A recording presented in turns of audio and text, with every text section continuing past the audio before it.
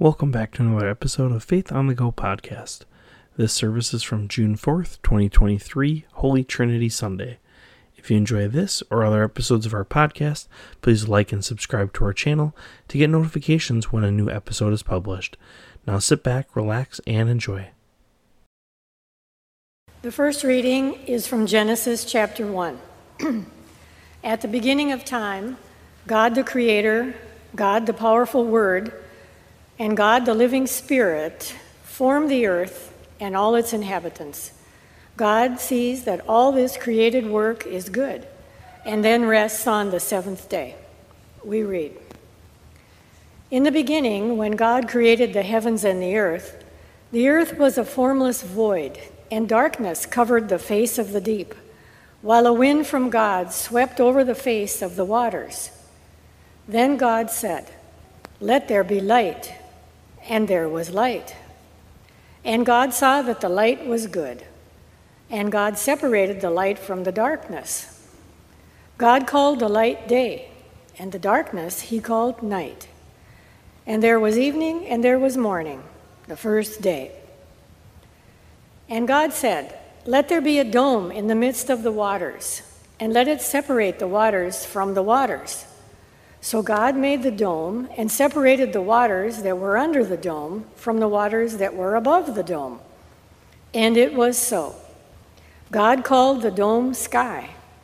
And there was evening and there was morning, the second day. And God said, 'Let the waters under the sky be gathered together in one place, and let the dry land appear.' And it was so.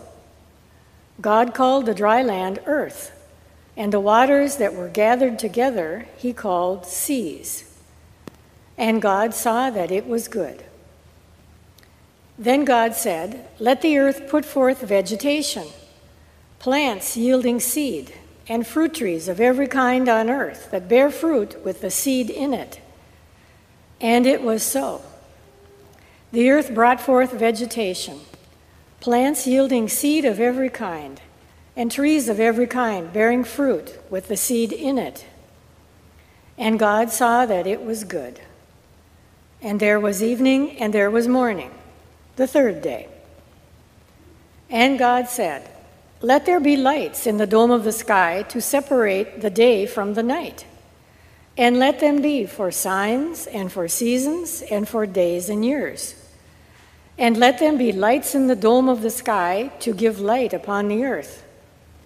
And it was so. God made the two great lights, the greater light to rule the day, and the lesser light to rule the night, and the stars. God set them in the dome of the sky to give light upon the earth, to rule over the day and over the night, and to separate the light from the darkness. And God saw that it was good. And there was evening and there was morning, the fourth day. And God said, 'Let the waters bring forth swarms of living creatures, and let birds fly above the earth across the dome of the sky.' So God created the great sea monsters and every living creature that moves, of every kind, with which the waters swarm, and every winged bird of every kind. And God saw that it was good. God blessed them, saying, 'Be fruitful and multiply, and fill the waters in the seas, and let birds multiply on the earth.' And there was evening and there was morning, the fifth day. And God said, 'Let the earth bring forth living creatures of every kind, cattle and creeping things, and wild animals of the earth of every kind.' And it was so. God made the wild animals of the earth of every kind, and the cattle of every kind, and everything that creeps upon the ground of every kind. And God saw that it was good. Then God said, 'Let us make humankind in our image, according to our likeness, and let them have dominion over the fish of the sea, and over the birds of the air, and over the cattle, and over all the wild animals of the earth, and over every creeping thing that creeps upon the earth.' So God created humankind in his image. In the image of God, he created them. Male and female, he created them. God blessed them, and God said to them, "Be fruitful and multiply, and fill the earth and subdue it, and have dominion over the fish of the sea, and over the birds of the air, and over every living thing that moves upon the earth." God said, "See, I have given you every plant yielding seed that is upon the face of the earth, and every tree with seed in its fruit. You shall have them for food. And to every beast of the earth, and to every bird of the air, and to everything that creeps on the earth, everything that has the breath of life, I have given every green plant for food." And it was so. God saw everything that he had made, and indeed it was very good. And there was evening and there was morning, the sixth day. Thus the heavens and the earth were finished, and all their multitude. And on the seventh day, God finished the work that he had done, and he rested on the seventh day from all the work that he had done. So God blessed the seventh day and hallowed it, because on it God rested from all the work that he had done in creation. These are the generations of the heavens and the earth when they were created. This is the word of the Lord. The second reading is from 2 Corinthians chapter 13. Paul closes a challenging letter to the Corinthians with an appeal to Christian fellowship grounded in the triune harmony of Christ's grace, God's love, and the Spirit's partnership. We read. Paul writes, "Finally, brothers and sisters, farewell. Put things in order. Listen to my appeal. Agree with one another. Live in peace. And the God of love and peace will be with you. Greet one another with a holy kiss. All the saints greet you. The grace of the Lord Jesus Christ, the love of God, and the communion of the Holy Spirit be with all of you." This is the word of the Lord. The Holy Gospel according to St. Matthew, the 28th chapter. Glory to you, O Lord. Now the 11 disciples went to Galilee, to the mountain to which Jesus had directed them. When they saw him, they worshipped him, but some doubted. And Jesus came and said to them, "All authority in heaven and on earth has been given to me. Go, therefore, and make disciples of all nations, baptizing them in the name of the Father and of the Son and of the Holy Spirit, and teaching them to obey everything that I have commanded you. And remember, I am with you always, to the end of the age." This is the gospel of the Lord. Praise to you, O Christ. You may be seated.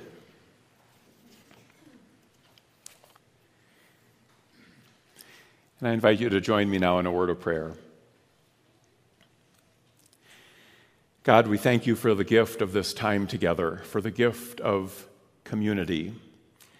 And not only community, but communion, of a deep connection of your love for this world, love that has issued forth in your sending your Son Jesus to share our lives,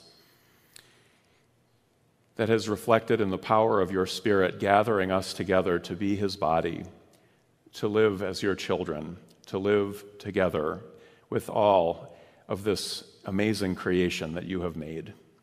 Come to us afresh, to live in that identity, to work in that power, to know you ever more closely and intimately as we live in this amazing gift. And now may the words of my mouth and the meditations of our hearts be acceptable in your sight, our rock and our Redeemer. Let the church say, Amen. So we heard in that first reading God's words, "Let us make humankind in our image." It isn't often that we get to hear the entire creation story on a Sunday morning. Woohoo! And I'd like to use this opportunity to reflect on what that amazing reading tells us about God and about ourselves. Today is also the Church's celebration of the Holy Trinity, a teaching that reflects the Bible's testimony to God's being known in relationship, despite our efforts to maintain a safe distance. Instead of the remote and isolated figure of popular imagination, the Bible insists on God's being known in the beauty and in the messiness of life, loving and engaging with a complex and complicated creation in which God delights and that God cares for deeply. The Trinity ponders life's meaning in the rhythm of relationships, the relationships suggested by things like creativity, by speaking and listening, by mutual trust and faithfulness. These are things that involve vulnerability, risk, and courage, attributes that we may not apply to an all-powerful, all-knowing God. The creation account that we heard reminds us that humankind, you and me, were created in God's image. And while some may have been quick to capitalize on any advantage that this might imply, we've been slow to realize its meaning for the relationship that we share with this world that God loves. Rather than being made in God's image, we have attempted to make God in our own, using God as justification for individual ends. How might we recover a more life-giving approach? It doesn't take long to appreciate the complexity of the world that's described in the Bible's first chapter. Even from an ancient, pre-scientific perspective, the life we share is described here as deeply interconnected and mysteriously beautiful. Although I didn't excel at science when I was in school, I find myself continually drawn to the work of scientists who peer into this mystery, discovering ever-deepening complexity and beauty the further they look. It's sobering to think that even as we know so little about our world, many of its facets are disappearing right before our eyes. Being created in God's image has been misappropriated by a worldview that puts God up at the pinnacle of self-interest, kind of the ultimate expression of self-interest, of doing whatever you want. If God is on your side, according to that line of thinking, then you have justification for whatever serves your interests. And our history has shown some atrocious examples of how far we are willing to take that. From dehumanizing and owning other people, to wanton destruction of our planet, and things like war, and even genocide, of wiping out entire races of people. It's a far reach from the beautiful description of creation offered in Genesis, but those very words have been plucked from their context to justify this, to justify subjugation of others, exploitation of the earth's bounty, and a refusal to assume the integral role entrusted to us by God. This deep trust that God gives to you and me is preceded by a blessing. God blesses us. But one only needs to look at human history to see how our interpretation of this vocation has become not a blessing, but a curse. If being made in God's image means that God is just like me, there's little hope of moving beyond all those things that set us against one another, that separate us from one another, and alienate us from our connection to this long-suffering earthly home. But church, what if this image, the image of God,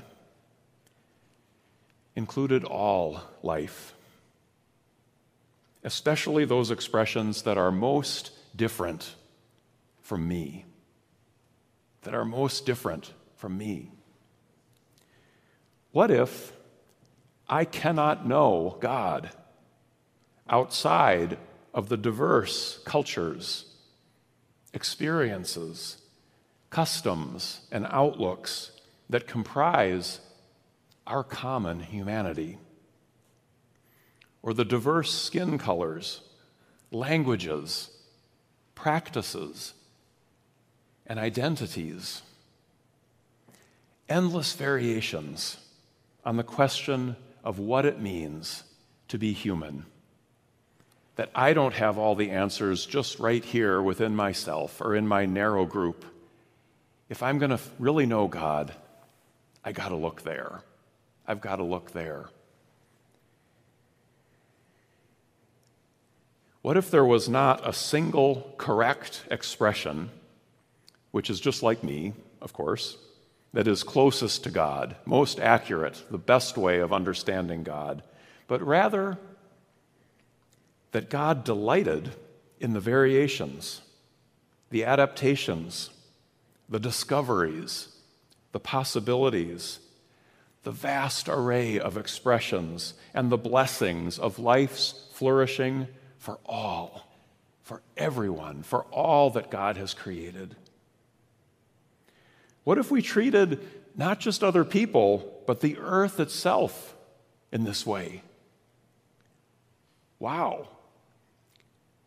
Is there something kind of revolutionary in this Bible that we've been reading all along? A little unsettling? A little different? Maybe. We just might discover, church, something more powerful than the mightiest empire, something more persistent than those problems nagging at us and confronting us day in and day out, and more hopeful than the threat of war, of violence, of coercion, of forcing your way, defining enemies. When the Apostle Paul described the source of this new life, he used words like grace, love, and communion, the grace of our Lord Jesus Christ, the love of God, and the communion of the Holy Spirit. And in the midst of their confusion and their doubt, the risen Jesus sent his disciples to all nations. Nations refers to those divisions that we set, all those little ways that we define ourselves and describe ourselves. Wait, you're not one of us. You're not part of my group. He sent them to all nations, to the divided and troubled world that we've marked off for ourselves, to share his gift of God revealed in our humanity, promising to be with them always. Today, as we welcome Jim and Kathy, Lynn and Jackie, Patricia, Laura, and Connie, we also recommit ourselves together to God's dream of a world alive in the power of grace, the power of love, the power of communion. You are joined to the goodness begun by God and brought to fulfillment in the love that has conquered death. Amen.